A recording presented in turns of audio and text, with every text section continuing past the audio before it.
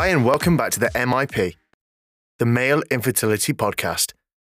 I'm your host, Nick, and thanks for joining me again. So we finally hit episode 7, and today it's not going to be a long one, but I just wanted to touch on something that I've not come across myself, but I know that it has been, a comment was made to me as just a passing comment, and I can completely understand why it was said, and I can understand the potential ramifications of it as well. So basically what I want to talk about this time is when you tell your family how it all goes down, hopefully they support you and so on. Now, it could be completely different if you tell your friends. Now, say you have a group of friends who are all men or mainly men, and you've grown up together and you're having you always have banter together, and you have a laugh and a joke and so on, and everyone's like getting together. People are married, people have got kids and so on. And then obviously your bombshell has gone off, and let's just say they don't know about it just yet. So you're dealing with all this, everything that's going on, and it's hitting you hard. It's hit you for 6. Your head's not in the game at the moment. It's going to have an effect of maybe the way you speak to your friends, because you've not told them yet, because you're not sure about how they're going to react. Now, you always hope deep down that when you tell people about this sort of thing, that they're going to be really supportive and really open to the idea, they're, oh yeah, I understand sort of thing. And maybe some of them will do. But there's always going to be that portion of friends who don't understand.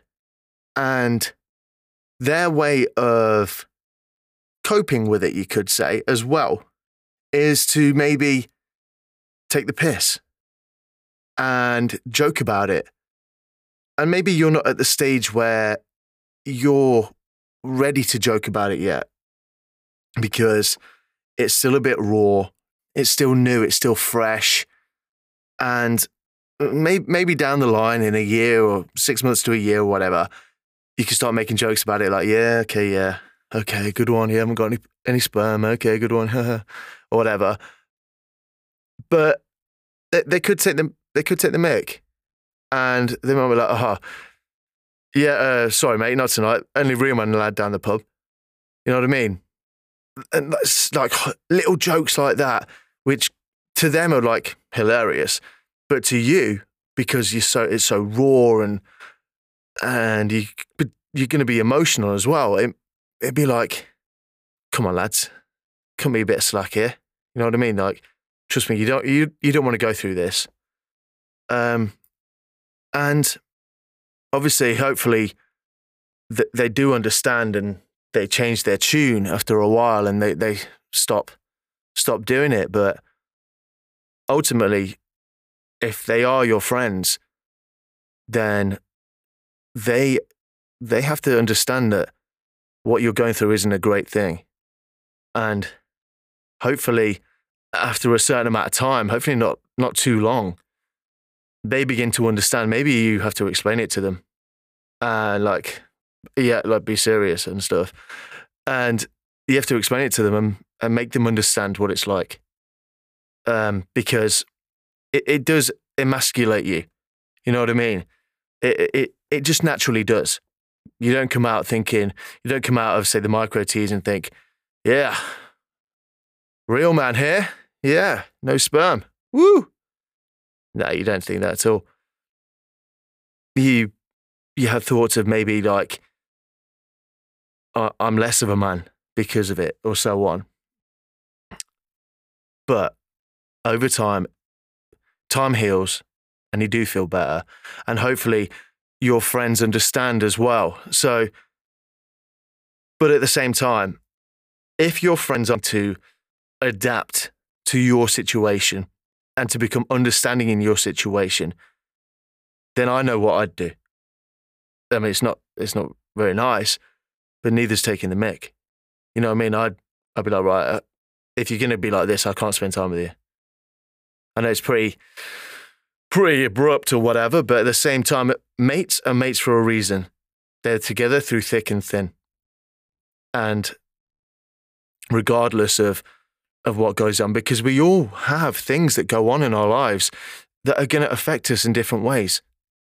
I mean, obviously, you have male infertility. It may not be azoospermia, or it could be something else. It could be low mobility. It could be a number of things. But on the flip side, they may not go through infertility, but they may go through something else. Let's say if they go through a death in their family, maybe, or come down with a disease or an illness or whatever, they're going to expect you to be understanding in their situation. So it's only right that they should be understanding in yours. I know it's quite harsh and quite abrupt, but at the same time, that's what friends are for.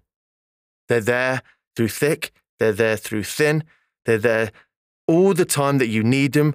When you don't need them, say it could be 5 years down the line, you don't really speak to a mate, but you know, if you go to that friend, maybe not 5 years, a certain amount of time anyway, you can go to him and it's going to be exactly the same as when you left off. You can talk to him the way you want to talk to him.